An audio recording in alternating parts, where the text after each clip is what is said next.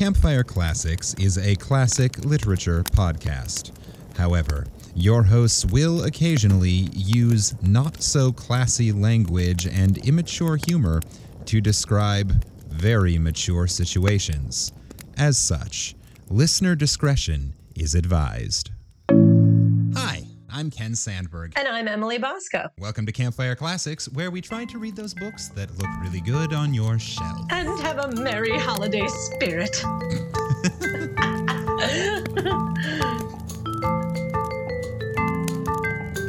Yeah, because it is that time of year, and I believe that as of the Tuesday when this particular episode drops, unless something really strange happens, this will be the last episode before Christmas. Yay, it's upon us.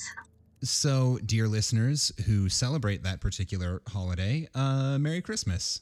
And if you don't, I don't know, Happy Tuesday. Yeah. Well, Christmas is on a Saturday this year anyway, so hopefully it'll be just fun for everyone because it's either a holiday or it's just a weekend, so you don't have to work anyway. Yeah. Well, and I will be, I don't think I have said this on the podcast yet, I will be in Florida surrounded by a bunch of people I have only just met this year for Christmas because I am, dear listener, I am right now, this minute, sitting in a not so pleasant motel room. I'm not going to badmouth anyone in particular, but I'll give you a hint. It is a motel that has a number in its name. Oh no.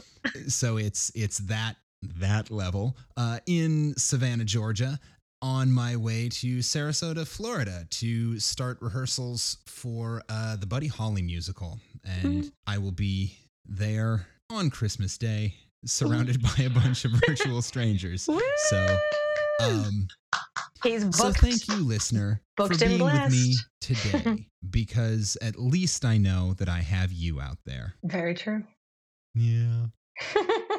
So that's my thing. I don't know. What are you doing? Yay. That's just very exciting. I'm just happy that you get to go work. That's awesome. What am I doing? I'm just here in Connecticut where I live.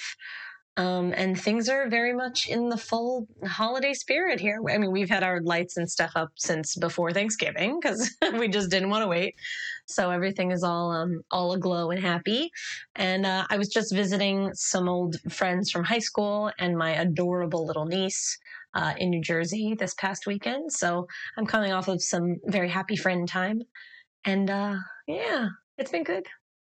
Marvelous. Yeah, life's good. And listener, clearly, I guess I'm starting to get bad at doing this, particularly Emily, when it's you guest hosting. But clearly, we don't have our regular lineup, or at this point, it's getting to feel like we don't have our original lineup because Heather is still on the boat and still having trouble with internet and scheduling and whatnot. In fact, this week, on top of everything else, they are tech rehearsing for what will be the Norwegian Joy Christmas show. So she is very busy getting that brand new one-off spectacle ready. Ooh, that's fun. Yeah. So welcome back to the show, Emily. Thank you for joining us. Thank you for having me. Craig got to come in. My brother got to come in and be guest host last week. And if you haven't listened to that one yet, listeners, you should. It was a good time. Yeah. Hold on. There's a dog. There's a dog. There's dogs. Wait. Is there a puppy trying to join the podcast? There's puppies. Hi. Do you have something to say? They do. Sorry. Canine interruptions. It was just so cute. They were scratching. They scratch very politely at the door. When they want to come in, they just do a little like, but they don't really bark or anything. They just kind of go like, I would like to inform you that I want to come in. Okay, babies, you have to go. Lucy. Oh, I know. Don't give me that face. Go.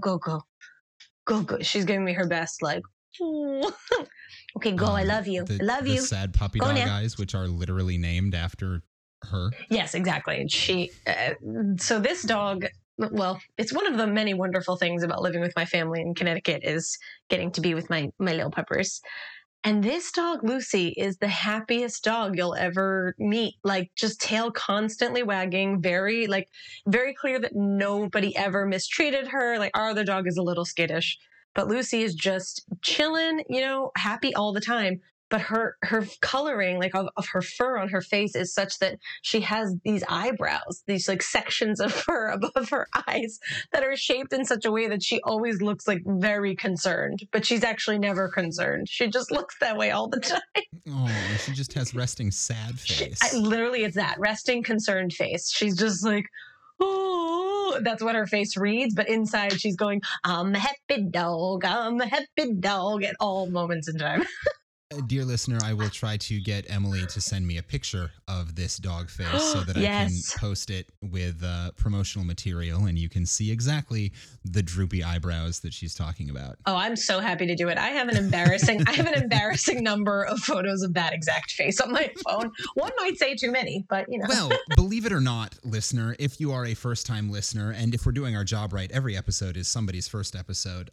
This is not a dog podcast. This is a literature podcast and sometimes a comedy podcast where we do try to read those books that look really good on your shelf, or at least the books that would look really good on your shelf, but most people don't actually have them on their shelf. What we do here is we cold read short stories from great authors of yesteryear. We take stories out of the public domain because getting sued by authors and their estate is a really crappy way to make a living. And we read them for you, sight unseen. And along the way, we laugh at things that are outdated dick jokes and look up words that we're unfamiliar with and run occasional commentary on unfortunate politically incorrect period racism and such. Sure. So this week I have selected a story that Emily is going to attempt to read for you. But first, we're going to go get a little bit of fun facts because, learning is good with entertainment too. Edutainment. So we have established pretty thoroughly for our listeners that December is a time for ghost stories. Mm-hmm.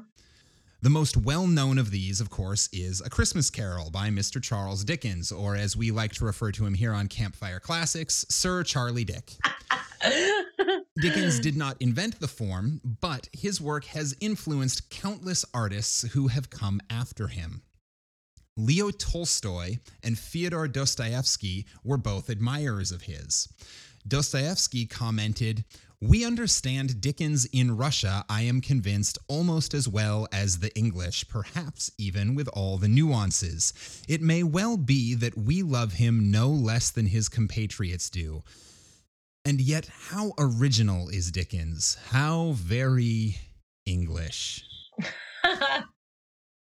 Tolstoy called David Copperfield his favorite book and used it as a model for some of his own work.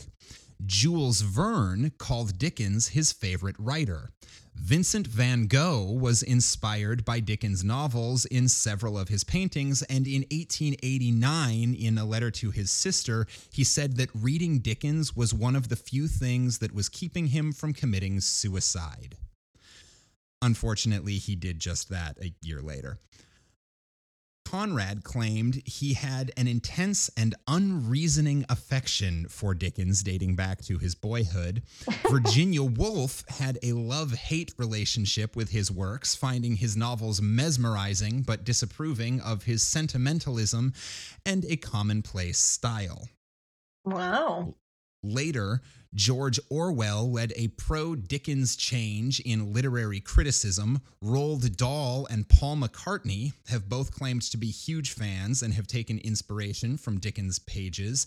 And Jonathan Nolan, the brother of Chris Nolan, who wrote the script for the Batman film Dark Knight Rises, claims to have based much of his work on that film on the novel A Tale of Two Cities.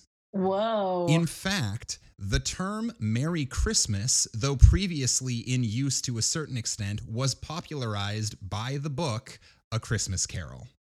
Yay.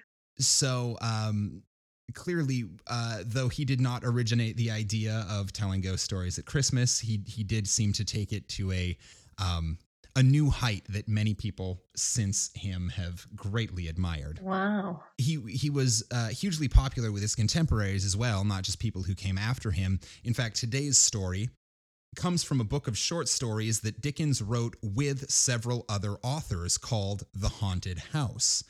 Dickens wrote an introduction and a conclusion that act as sort of a frame for the collection, and he and the other writers each contributed a short story to the middle section. His story, which you'll be reading today, is called The Ghost in Master B's Room. Master B? Okay. It's already funny. So before Master B turns into too many inappropriate jokes, let's get the fire started and see where the story takes us. Okay.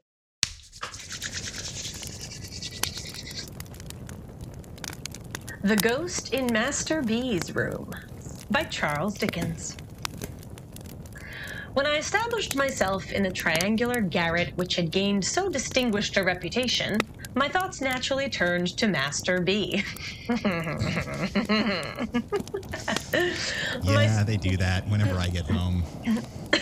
Yeah, they turn there so quick. My speculations about him were uneasy and manifold. Whether his Christian name was Benjamin, bisextile, from his having been bisextile. Bisexual? Basically, yeah.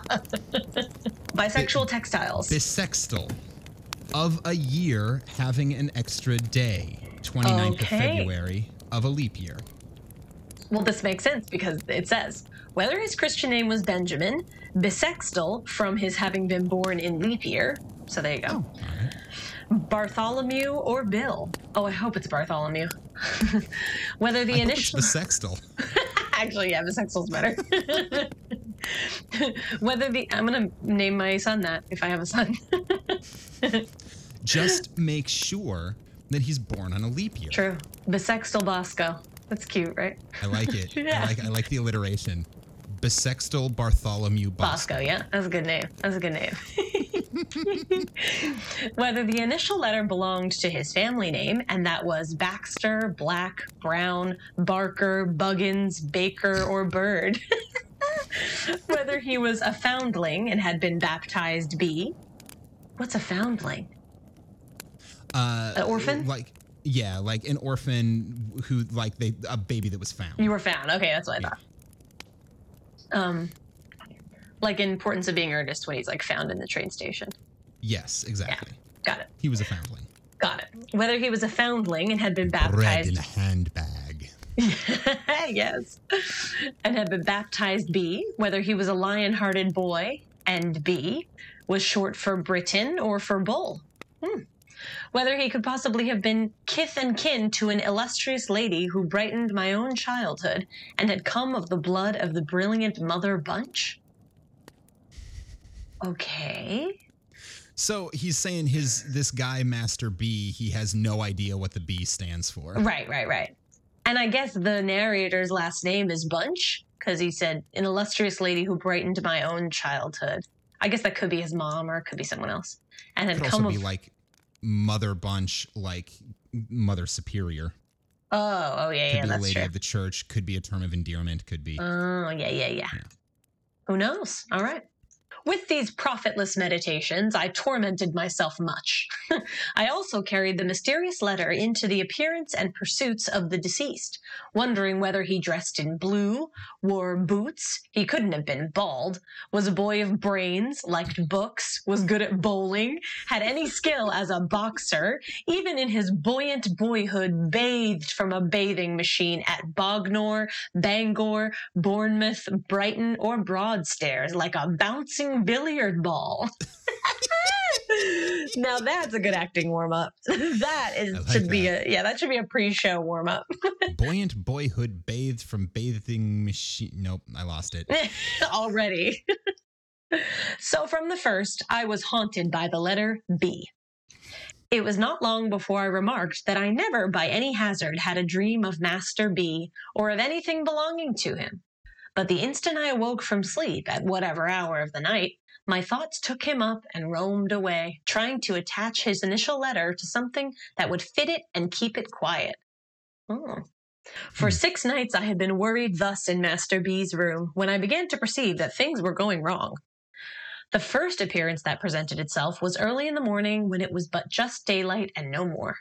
I was standing shaving at my glass when... Shaving? Oh, the mirror. The mirror, yes, the looking glass. Thinking a whiskey glass? No, why was my first thought, like, what part of your body is made with glass? She's like shaving at my glass. I was like, what's glass on you that you have to shave? His glass eye. He was shaving his glass eye. Yeah, I'm like, well, so why is it glass and sprouting hair? Something's wrong with this man. Okay, I'm silly. Got it. A mirror. Glass. Okay. No, it's Cockney rhyming slang.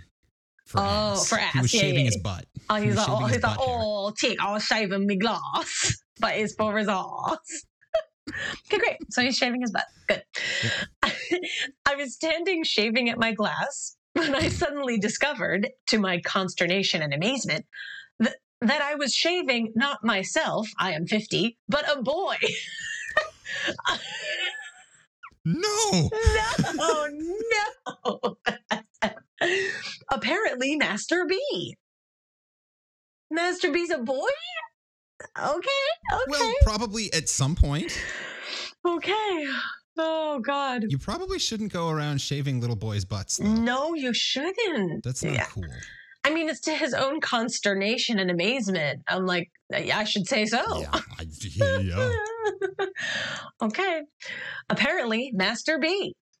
I trembled and looked over my shoulder. Nothing there. I looked again in the glass and distinctly saw the features and expression of a boy who was shaving not to get rid of a beard, but to get one. Is that something little boys do? They think it's going to make the hair grow? Sometimes if I just shave backwards, my hair grows in longer. Great. Yeah. It's a good technique. I hit the rewind button on my razor and it, Extremely troubled in my mind, I should say so, I took a few turns in the room and went back to the looking glass, resolved to steady my hand and complete the operation in which I had been disturbed. Opening my eyes, which I had shut while recovering my firmness, I now met in the glass, looking straight at me, the eyes of a young man of 4 or 5 and 20. Wow, 24, 25. Mm-hmm. Terrified by this new ghost, I closed my eyes and made a strong effort to recover myself. Opening them again, I saw, shaving his cheek in the glass, my father, who has long been dead. Nay, I even saw my grandfather, too, whom I never did see in my life. Although naturally much affected by these remarkable visitations, I determined to keep my secret until the time agreed upon for the present general disclosure. Agitated by a multitude of curious thoughts, I retired to my room that night, prepared to encounter some new experience of a spectral character. This is very Ebenezer. He's waiting for the next ghost. Yeah. Yep. Nor was my preparation needless, for waking from an uneasy sleep at exactly 2:00 in the morning, what were my feelings to find that I was sharing my bed with the skeleton of Master B? No thank you. No thank you. Your face was good there. I sprang up and the skeleton sprang up also. I then heard a plaintive voice saying, "Where am I? What has become of me?" And looking hard in that direction, perceived the ghost of Master B. I feel like Master B has your dog's eyes. Given that voice you gave him. Where am I? So true. What has become of me? Why did I make him so pathetic? Well, he's a ghost. Bother. Oh, bother. And he's a little Pooh Bear and he's a little Lucy the dog. Little Eeyore. So I'm just going to picture him as Lucy. I'm just going to picture him as Lucy. That's just, he's going to be a dog ghost for me. Great. Nothing bad better not happen to this dog. I swear. Okay. Well, he already died. Oh, true. What else could happen? You're right. So. Oh, man. This sucks. This sucks. Where am I? What has become of me? and looking hard in that direction perceived the ghost of Master B. The young spectre was dressed in an obsolete fashion, or rather was not so much dressed as put into a case of inferior pepper and salt cloth, made horrible by means of shining buttons. Oh, okay. So this is not a well dressed ghost. It's an ugly ass suit. Ugly ass suit. I observed that these buttons went in a double row over each shoulder of the young ghost and appeared to descend his back. He wore a frill round his neck. His right hand, which I distinctly noticed to be inky, was laid upon his stomach. Connecting this action with some feeble pimples on his countenance and his general air of nausea, I concluded this ghost to be the ghost of a boy who had habitually taken a great deal too much medicine. Okay. And he's a writer because his right hand is inky. And he's a writer. His right hand is inky. He's got the Shakespeare collar. Yep, he's got the frill. Mm-hmm. Where am I? Maybe that's what the B stands for. He's Billy Shakes. Billy Shakes. That would be quite a twist if at the end of this he turned out to be Baby Shakespeare. B for Baby Shakespeare. Baby Billy Shakes. Where am I? Said the little spectre in a pathetic voice. There you go. I just knew he was going to be pathetic. Right. And why was I born in the calomel days? And why did I have all that calomel given me? Oh, I guess that's the medicine? Calomel?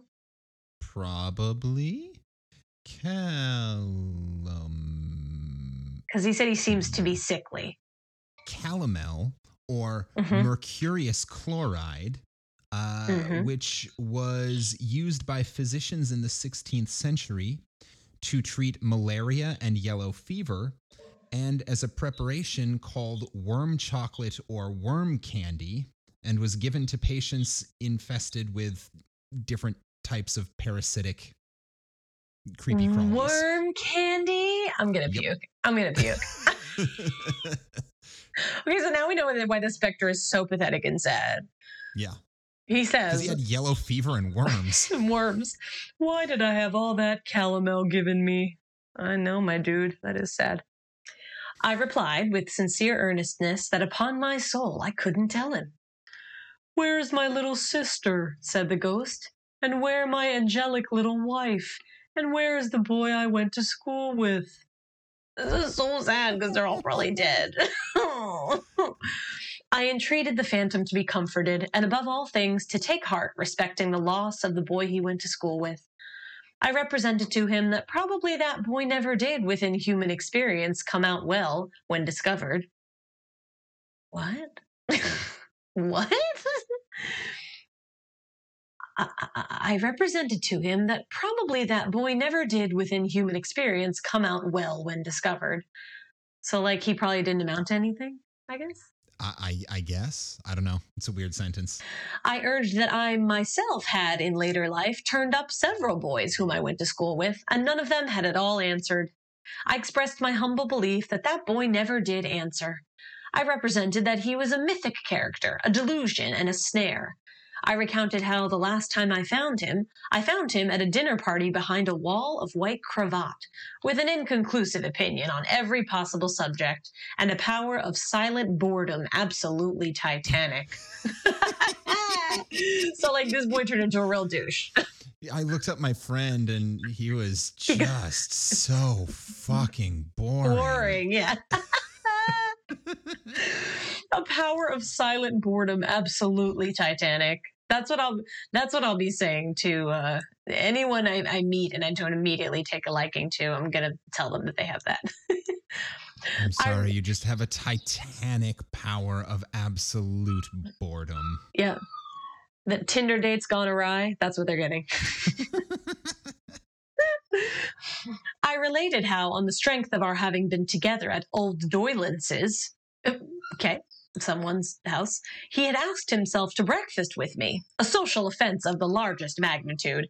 How, fanning my weak embers of belief in Doylance's boys, I had let him in, and how he had proved to be a fearful wanderer about the earth, pursuing the race of Adam with inexplicable notions concerning the currency, and with the proposition that the Bank of England should, on pain of being abolished, instantly strike off and circulate God knows how many thousand millions of 10 and 6 penny notes.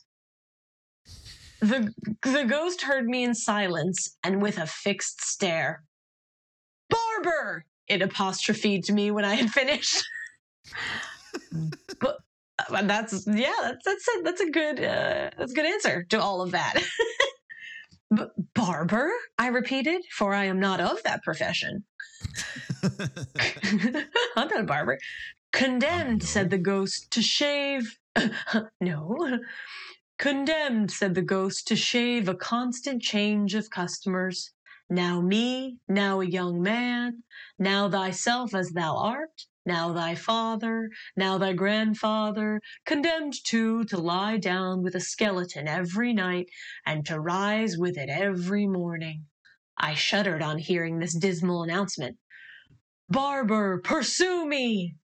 I had felt even before the words were uttered that, because the ghost is describing what had already happened to the narrator, right? Because all this stuff, we just heard that the narrator had all this stuff happen to him. Yeah, but like, what's he being condemned for? I have no idea. Because he's not, like, he doesn't seem to be a douchey Scroogey character. No, although maybe we'll find out he did something bad. Maybe. Let's see. I had felt even before the words were uttered that I was under a spell to pursue the phantom. I immediately did so and was in Master B's room no longer. Most people know what long and fatiguing night journeys had been forced upon the witches who used to confess, and who... Can you hear her? Yeah. She's so funny. She's so loud.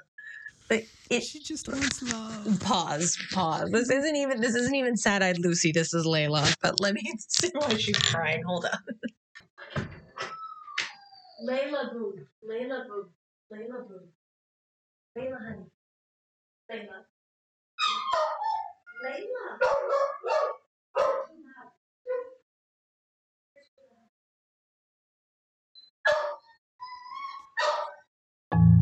Crisis averted. She was upset because my dad and the other dog were in the front yard, but she didn't get to go out with them. So she said, "Why not me?" She cried until I let her out. So, okay. All right. Back to this. Most people know what long and fatiguing night journeys had been forced upon witches who used to confess, and who no doubt told the exact truth, particularly as they were always assisted with leading questions, and the torture was always ready. I asseverate that... What's that mean? Asseverate. Declare or state solemnly or emphatically. Well, there you go. Okay, great. So I do declare. It's just like saying assert, but with a few extra letters. Love it. Yeah, it's just the English trying to cheat at Scrabble again. That's all. Getting paid by the letter. I asseverate that during my occupation of Master B's room, I was taken by the ghost that haunted it on expeditions fully as long and wild as any of those. Assuredly, I was presented to no shabby old man with a goat's horns and tail, something between Pan and an old clothesman, holding conventional receptions as stupid as those of real life and less decent. But I came upon other things which appeared to me to have more meaning. So I didn't meet the devil. Right. But I was shown other things that were just as freaky. Right, just as freaky, yep. Confident that I speak the truth and shall be believed, I declare without hesitation... Oh, you declare now. You don't asseverate. Now you declare. Well, he already used the word once. He doesn't want to sound like he's showing off. Sure. Very, yes. Confident that I speak the truth and shall be believed, I declare without hesitation that I followed the ghost in the first instance on a broomstick and afterwards on a rocking horse. The very smell of the animal's... A rocking horse! The very smell of the animal's paint, especially when I brought it out by making him warm, I am ready to swear to. What? I followed the ghost afterwards in a hackney coach, an institution an institution with the peculiar smell of which the present generation is unacquainted, but to which I am again ready to swear as a combination of stable, dog with the mange, and very old bellows. That is a vivid description of a smell that I don't want to ever smell. Wow. So he took this old style coach to follow him, and it's so old fashioned that he's like, okay, you don't know what this means, but let me explain to you what it was gnarly. Like. He basically said, y'all millennials don't know nothing about stank. Let me describe it to you. This is some old school stank that I know and you don't. Oh, God. You think you got it bad. Yeah. In this, I appeal to previous generations to confirm or refute me. He said, come at me, boomers.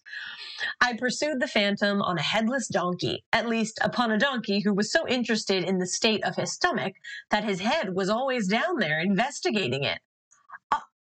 Okay.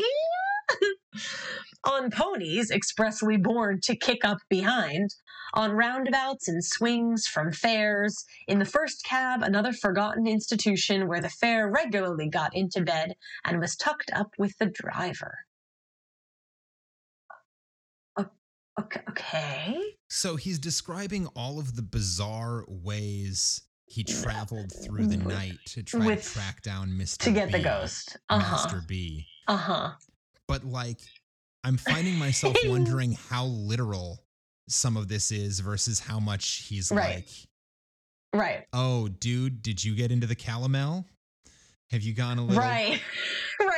Woo. Followed him on a broomstick, huh? Yeah. And then on a rocking horse. And then a headless donkey. Right. Yeah. Okay. Or like a donkey that was consistently licking its stomach. I'm like, is that what? And well, then he goes on to say, because he is nothing if not self-aware, not to trouble you with a detailed account of all my travels in pursuit of the ghost of Master B, which were longer and more wonderful than those of Sinbad the Sailor, I will confine myself to one experience from which you may judge of many. Okay, right. So he's like, I know I'm going on and on. I was marvelously changed. I was myself, yet not myself. I was conscious of something within me, which has been the same all through my life, and which I have always recognized under all its phases and varieties as never altering. And yet, I was not the I who had gone to bed in Master B's room. I had the smoothest of faces and the shortest of legs, and I had taken another creature like myself, also with the smoothest of faces and the shortest of legs, behind a door, and was confiding to him a proposition of the most astounding nature. The proposition was that we should have a seraglio. A something that he wants to have with another young man. What that is, I don't know. But let's find out. A seraglio. Mm-hmm. A harem. Okay. Seraglio, the women's apartments or harem in the Ottoman palace, a Turkish or Ottoman palace, especially the Sultan's court and government offices in Constantinople. So yeah, it's where the Turkish and Ottoman rulers would keep their harem of ladies. A big old orgy. He's saying, let's have a big old orgy. Yeah. Great. Well, then this next sentence makes sense. The other creature assented warmly. He had no notion of respectability. Neither had I. we was dogs. It was the custom of the East. It was the way. I wasn't myself anymore, but I was still myself. I was a young man. I grabbed another young man on the street and I said, orgy? Orgy? And he said, yeah, bro. Yep. And it was the custom of the East. It was the way of the good Caliph Harun al-Rashid. Let me have the corrupted name again for once. It is so scented with sweet memories. Oh, okay, naughty. The usage was highly laudable and most worthy of imitation. Oh, yes, let us, said the other creature with a jump, have a seraglio. So excited, like berries and cream, berries and cream. I'm the lad who loves berries and cream. Seraglio. Oh God. So it's orgy. Oh yes, let's have an orgy. Please, indeed. It was not because we entertained the faintest doubts of the meritorious character of the Oriental establishment we proposed to import that we perceived it must be kept a secret from Miss Griffin. Who the fuck is Miss Griffin? School teacher? I guess someone who shouldn't know they're having a seraglio. It was because we knew Miss Griffin to be bereft of human sympathies and incapable of appreciating the greatness of the great Haroun. Mystery impenetrably shrouded Miss Griffin then. Let us entrust it to Miss Buell. Okay, Miss Buell's more down to party, I guess. Another cool lady. We were 10 in Miss Griffin's establishment by Hampstead Ponds, 8 ladies and 2 gentlemen. Miss Buell, whom I judged to have attained the ripe age of 8 or 9, took the lead. What? Why is this little girl mixed up in the seraglio? They're all little kids. Oh, I thought he said he was like a young man of 24, 25, or that was earlier when he was shaving. Young man of 24, 25 was earlier. He said something about smoothest of faces and shortest of short legs. Okay. So they're little wee ones. So they're like they're playing seraglio. Yeah. But which is a sex party. So, okay, Charlie Dick. Yeah, but he didn't know. He didn't know. He said, let's have the seraglio. Okay. Miss Buell, whom I judged to have attained the ripe age of 8 or 9, took the lead in society. I opened the subject to her in the course of the day and proposed that she should become the favorite. Capital F. Okay. So she's going to be wife number 1. Yeah, exactly. Head lady. Miss Buell, after struggling with the diffidence so natural to and charming in her adorable sex, expressed herself as flattered by the idea, but wished to know how it was proposed to provide for Miss Pipson. Miss Buell, who was understood to have vowed towards that young lady a friendship, halves, and no secrets until death on the church service and lessons complete in 2 volumes with case and lock. Miss Buell said that she could not, as the friend of Pipson, disguise from herself or me that Pipson was not one of the common. So she said, not without my buddy. I'm not going without my buddy. Yeah. Can't do that to my girl. Good for you. Like, yes, I'll come be part of your harem and be wife number 1, but my friend Pipson... she's coming too. She's got to come too, and she also has to be a favorite. I love it. You know what? Sisterhood, solidarity. This is good. Now, Miss Pipson, having curly hair and blue eyes, which was my idea of anything mortal and feminine that was called fair. Oh, he likes her. I promptly replied that I regarded Miss Pipson in the light of a fair Circassian. Pretty women, fascinating. And what then? Miss Buell pensively asked. I replied that she must be inveigled by a merchant, brought to... Oh, inveiled. Sorry. There's a G in the word inveiled, and it's in bageled. I replied that she must be inveiled by a merchant, brought to me veiled, and purchased as a slave. All right. He had me, and then he lost me. Okay. Well, I mean, the king's harem, they're not exactly like equal willing participants. This is very true. The other creature had already fallen into the second male place in the state and was set apart for Grand Vizier, like Jafar. He afterwards resisted this disposal of events, but had his hair pulled until he yielded. That's child law for you. Yep. Shall I not be jealous? Miss Buell inquired, casting down her eyes. Zobeida, no, I replied. You will ever be the favorite sultana. The first place in my heart and on my throne will ever be yours. Miss Buell, upon that assurance, he's a smooth talker for an 8-year-old. Miss Buell, upon that assurance, consented to propound the idea to her 7 beautiful companions.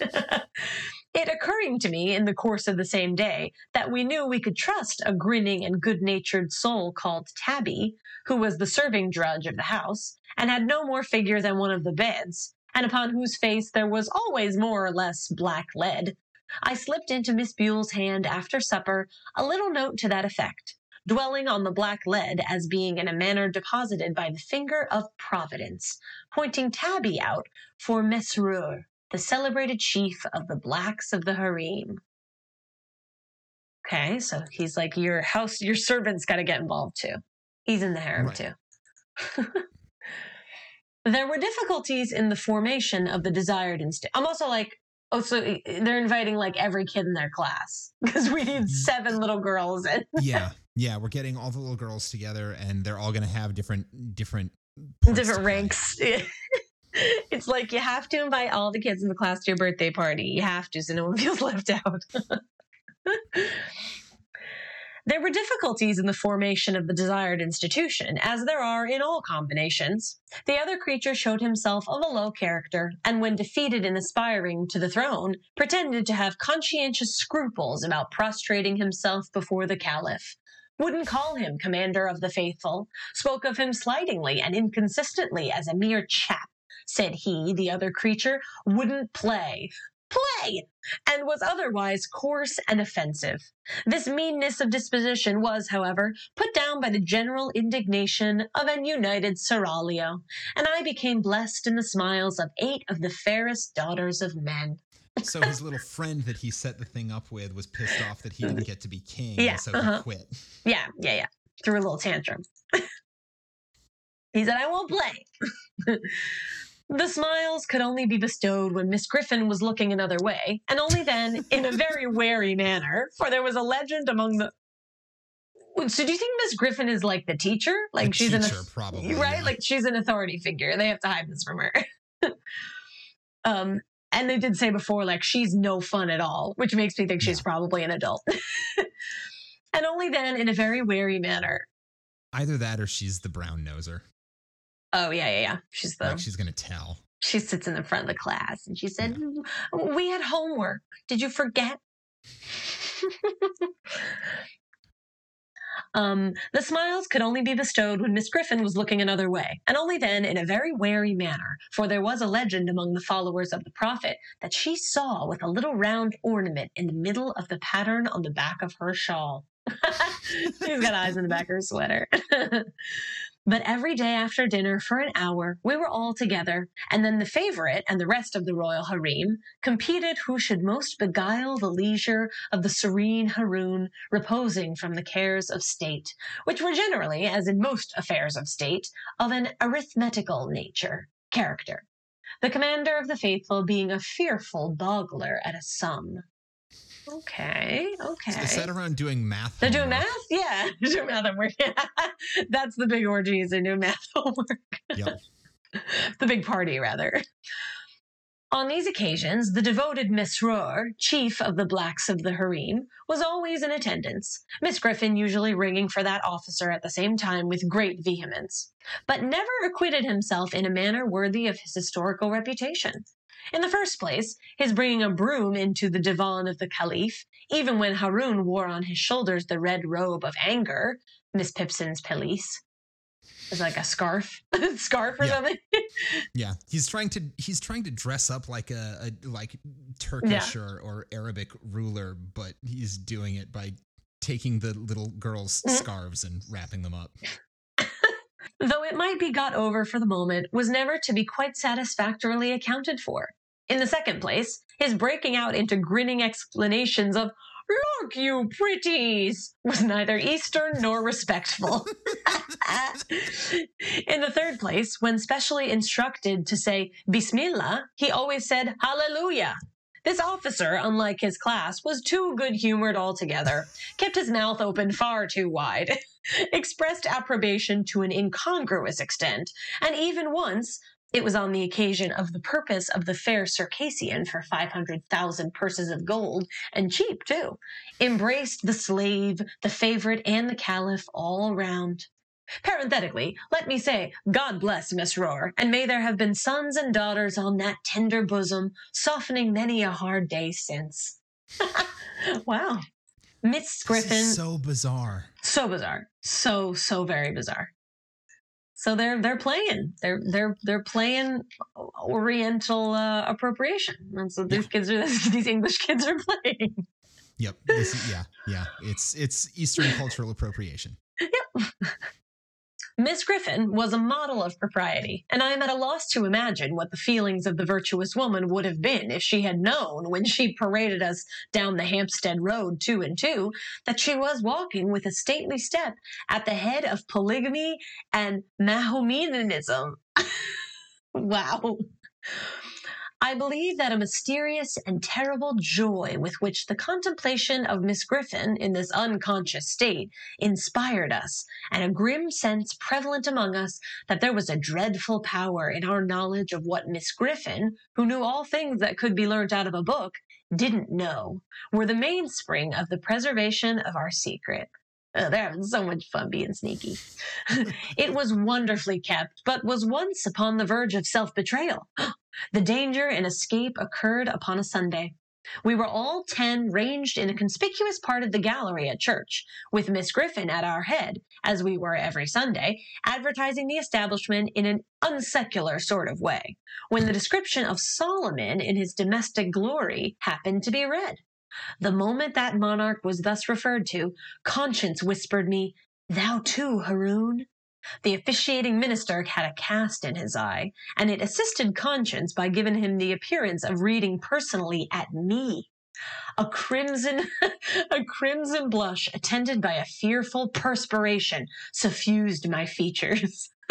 The Grand Vizier became more dead than alive, and the whole seraglio reddened as if the sunset of Baghdad shone direct upon their lovely faces. These kids are bugging. Two into the game. The blush gave him away. At this portentous time, the awful Griffin rose and balefully surveyed the children of Islam. Oh, God, this is so uncomfortable. Dear listener, for the record, Campfire Classics does recognize that what is going on here is wildly inappropriate behavior on the part of 19th century white English school kids who don't know any better. We are not encouraging you to turn 8 of your closest lady friends into your own personal harem. That would be bad. We're not. Yeah, yep, that would be very bad. Not endorsing that at all. Okay, let's see. Okay, so they're sweating. At this portentous time, the awful Griffin rose and balefully surveyed the children of Islam. My own impression was that church and state had entered into a conspiracy with Miss Griffin to expose us, and that we should all be put into white sheets and exhibited in the center aisle. But white sheets? I guess it's a punishment. But so westerly, they're probably not being forced to join the KKK, so I don't know what the white sheets are about. I'm thinking this is pre that. But so westerly, if I may be allowed the expression, as opposed to Eastern associations, was Miss Griffin's sense of rectitude that she merely suspected apples, and we were saved. Apples? Apples with a capital A. What? Suspected apples. The only reference to the phrase "she merely suspected apples" I can find online are references to this story. The story, yeah. Okay. Well, she thinks some silly's going on. Maybe they all had bad apples or something and they're sick. Who knows? Okay. But whatever it was, they were saved because she didn't drag them into the center aisle of the church. I have called the seraglio united.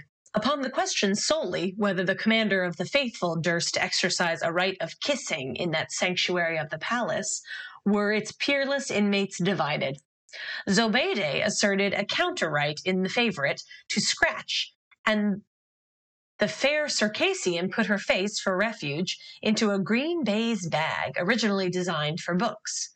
On the other hand, a young antelope of transcendent beauty from the fruitful plains of Camden Town, whence she had a young antelope, whence she had been brought by traders in the half-yearly caravan that crossed the intermediate desert after the holidays, held more liberal opinions. Oh, she's down to kiss. But stipulated for limiting the benefit of them to that dog and son of a dog, the Grand Vizier. Oh, but she only wanted to kiss his Only friend. him, yeah. Who had no rights and was not in question. He said, not him, me. At length, the difficulty was compromised by the installation of a very youthful slave as deputy. She, raised upon a stool, officially received upon her cheeks the salutes intended by the gracious Haroun for other sultanas, and was privately rewarded from the coffers of the ladies of the harem. Oh, so she said, you can kiss my cheeks. You can give my cheeks all the kisses. That's very cute. This story goes back and forth. And the other girls paid her so that he wouldn't kiss them. So they wouldn't have to get kissed. The story goes back and forth between like cute and very troubling. Really creepy. Yeah, really creepy. But I like that part that she said, "Oh, I'll take it. I'll take it on the chin for you all if you give me money." And now it was at the full height of enjoyment of my bliss that I became heavily troubled. Oh no. I began to think of my mother. Well, yeah, that'll kill the vibe. Yeah. I began to think of my mother and what she would say to my taking home at midsummer 8 of the most beautiful of the daughters of men. But all unexpected. Oh my God. I thought of the number of beds we made up at our house, of my father's income, and of the baker, and my despondency redoubles. The seraglio and malicious vizier, divining the cause of their lord's unhappiness, did their utmost to augment it. They professed unbounded fidelity and declared that they would live and die with him. Reduced to the utmost wretchedness by these protestations of attachment, I lay awake for hours at a time, ruminating on my frightful lot. In my despair, heavy is the crown, man. Like, this kid is going through it. He said, we can't fit all these girls in my house. I thought it'd be so much fun to just be swimming in ladies. And now, Oh God, I didn't think about the reality of it. Right, how are we going to feed them all? In my despair, I think I might have taken an early opportunity of falling on my knees before Miss Griffin, avowing my resemblance to Solomon, and praying to be dealt with according to the outraged laws of my country, in an unthought-of means of escape had not opened before me. So he said, I'm about to blow this whole thing up. I feel like there is a moral here for the modern day that is something to the effect of... playing the field is way more exhausting than it's worth. Listen, that is true. There's some wisdom there. One day we were out walking 2 and 2, on which occasion the vizier had his usual instructions to take note of the boy at the turnpike, and if he profanely gazed, which he always did, at the beauties of the harem, to have him bowstrung in the course of the night. And it happened that our hearts were veiled in gloom. An unaccountable action on the part of the antelope had plunged the state into disgrace. What'd she do? That charmer, on the representation that the previous day was her birthday, and that vast treasures had been sent in a hamper for its celebration, both baseless assertions, had secretly but most pressingly invited 35 neighboring princes and princesses to a ball and supper, with a special stipulation that they were not to be fetched till 12. This wandering of the antelope's fancy led to the surprising arrival at Miss Griffin's door in divers equipment,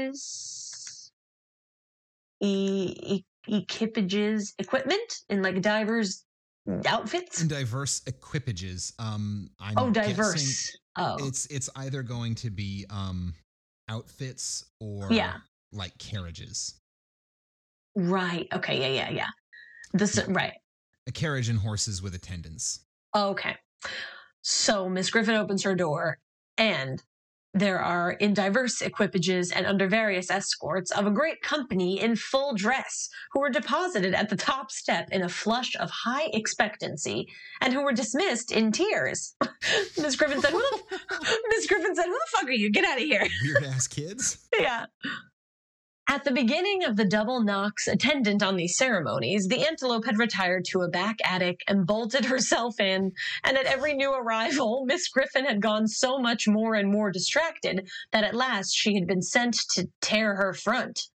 Ultimate capitulation on the part of the offender had been followed by solitude in the linen closet, bread and water, and a lecture to all of vindictive length, in which Miss Griffin had used expressions. Firstly, I believe you, all of you knew it. Secondly, every one of you is as wicked as another. Thirdly, a pack of little wretches. Oh, these kids. Under these circumstances, we were walking drearily along, and I, especially, with my Mussulman responsibilities heavy on me, was in a very low state of mind, when a strange man accosted Miss Griffin, and after walking at her side for a little while, and talking with her, looked at me. Supposing him to be a minion of the law, and that my hour was come, I instantly ran away, with the general purpose of making for Egypt. Sure, naturally. I'm running Egypt. The whole seraglio cried out when they saw me making off as fast as my legs would carry me. I had an impression that the first turning on the left and rounded by the public house would be the shortest way to the pyramids. Miss Griffin screamed after me. The faithless vizier ran after me, and the boy at the turnpike dodged me into a corner like a sheep and cut me off. Nobody scolded me when I was taken and brought back. Miss Griffin only said, with a stunning gentleness, "This was very curious. Why had I run away when the gentleman looked at me?" If I had had any breath to answer with, I dare say I should have made no answer. Having no breath, I certainly made none. Miss Griffin and the strange man took me between them and walked me back to the palace in a sort of state, but not at all, as I couldn't help feeling with astonishment, in a culprit state. When we got there, we went into a room by ourselves, and Miss Griffin called in to her assistant, Mesrour, chief of the dusky guards of the harem. Mesrour, on being whispered to, began to shed tears. "Bless you, my precious," said that officer, turning to me. "Your pa's took bitter bad."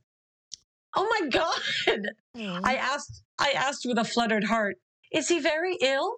"Lord temper the wind to you, my lamb," said the good Mesrour, kneeling down, that I might have a comforting shoulder for my head to rest on. "Your pa's dead!" What? Oh my God. Harun al-Rashid took to flight at the words.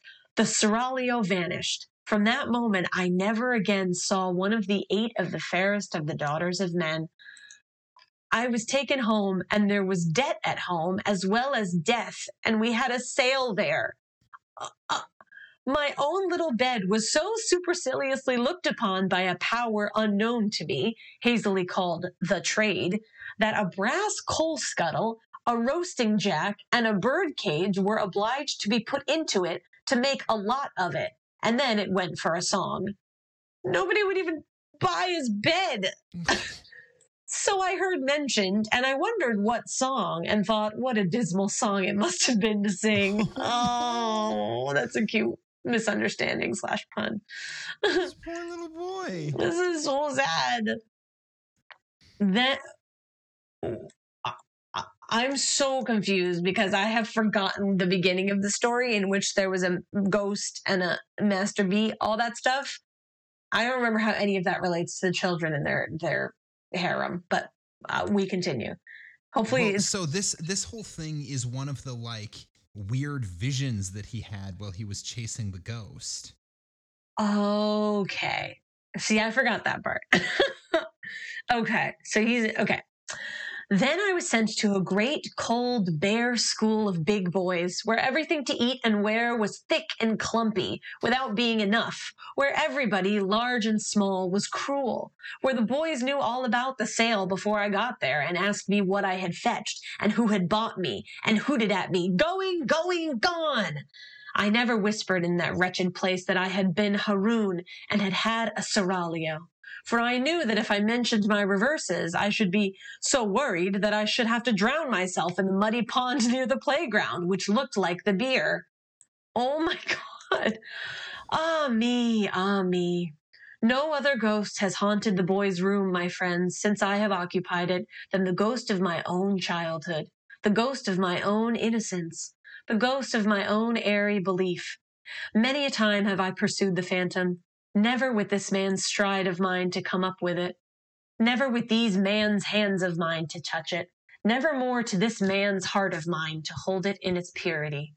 And here you see me working out as cheerfully and thankfully as I may, my doom of shaving in the glass, a constant change of customers, and of lying down and rising up with the skeleton allotted to me for my mortal companion. The end. Oh my God, it was so sad. So, that is, I think, an early version of what is a very popular form of fantasy that I'm actually not a huge fan of. Yeah. That the Wizard of Oz also falls under. Oh, yeah. Which is was this magical or not? Uh-huh. And it seems like the whole thing was sort of a metaphor for all of the ghosts in the room are just his memories. Yeah, yeah. And the little boy that he was chasing is just the younger version of him. And Right. The missing friend is one of the friends that he lost touch with. His lost innocence. I mean, there's definitely like such echoes of if he didn't write this before Christmas Carol, then he took elements from A Christmas Carol for this, or this is like a precursor where he's playing with those same themes. Yeah. Yeah, because he's going back and revisiting school age him. Yeah. This is so sad. Yeah. This is the kind of media that generally I don't seek out for myself. I don't like things that make me sad. You really don't. Well, we got through it, and there was some silliness in there. I mean, the image of the kids playing, pretend, I'm the Sultan and you're all my subject. Like, it's disturbing, but there's a way in which it's also cute. Like, kids playing pretend is always pretty cute. Yeah. With their innocence, they're sweating in church because they think someone's going to know what they've been doing. Like, it's pretty funny. But a sad plot, because at the beginning he's saying, like, I forget what Master B has to do with it. What's the letter B? What's the whole thing about B? So the room that he is staying in now is the room of Master B. Oh, so he thinks the ghost is like related to that place? Like he's being haunted by the ghost of the former occupant? Yeah. Right? Maybe. Because it feels like the story is about like me and Master B. I'm trying to find out who he is. Like, was he this? Was he brawny? Was he beautiful? Was he into baseball? Like all that stuff. And but then he's chasing him. And then like the connecting tissue between that. And then all of a sudden, like we're in his childhood memory, like reliving that thing that happened to him. Yeah. Like, how did we get from there to there? But then in the end, he's like, well, this is my lot in life. Like, every day I shave a lot of people in the mirror and I lie down with a skeleton. And I was like, oh, right. That happened too. What? Yeah. a bizarre one. It's very, very sort of bleak commentary on. Yeah. Yeah. So Merry Christmas. Yeah, I was literally just going to say that. So happy holidays. Oh.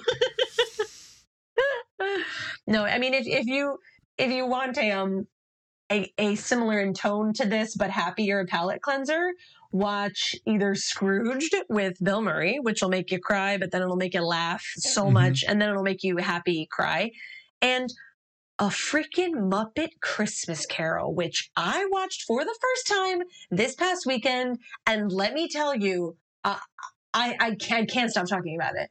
I mean, I've been telling you for months that it's my favorite Muppet movie. It is the best version of A Christmas Carol. It's so amazing. Just go watch it. It will make you so happy. Oh, Zoom just said, I'm emphatically waving around as I talk about it. And Zoom just said, you're raising your hand. Did you want to speak? I'm like, yes, Zoom, I'm already speaking. Thank you. I'm talking about the Muppets. I'm very passionate about this. Well, While I was waiting for you to sign on, I was singing. I don't remember what I was singing, but I was like humming a tune, and it said, "Are you trying to play music?" Oh, it's so creepy. They know what's happening. The computers are too smart. But yeah, that's a delightful palate cleanser too. And then, then you've always got your just pure Christmas silliness, your Elves and your The Grinch and Charlie Brown. Those are all classics in my household. Yeah. So we will be watching those on Christmas Eve. Non-negotiable. Awesome. Yeah. What did you think, listener? How did that story make you feel? Was it silly?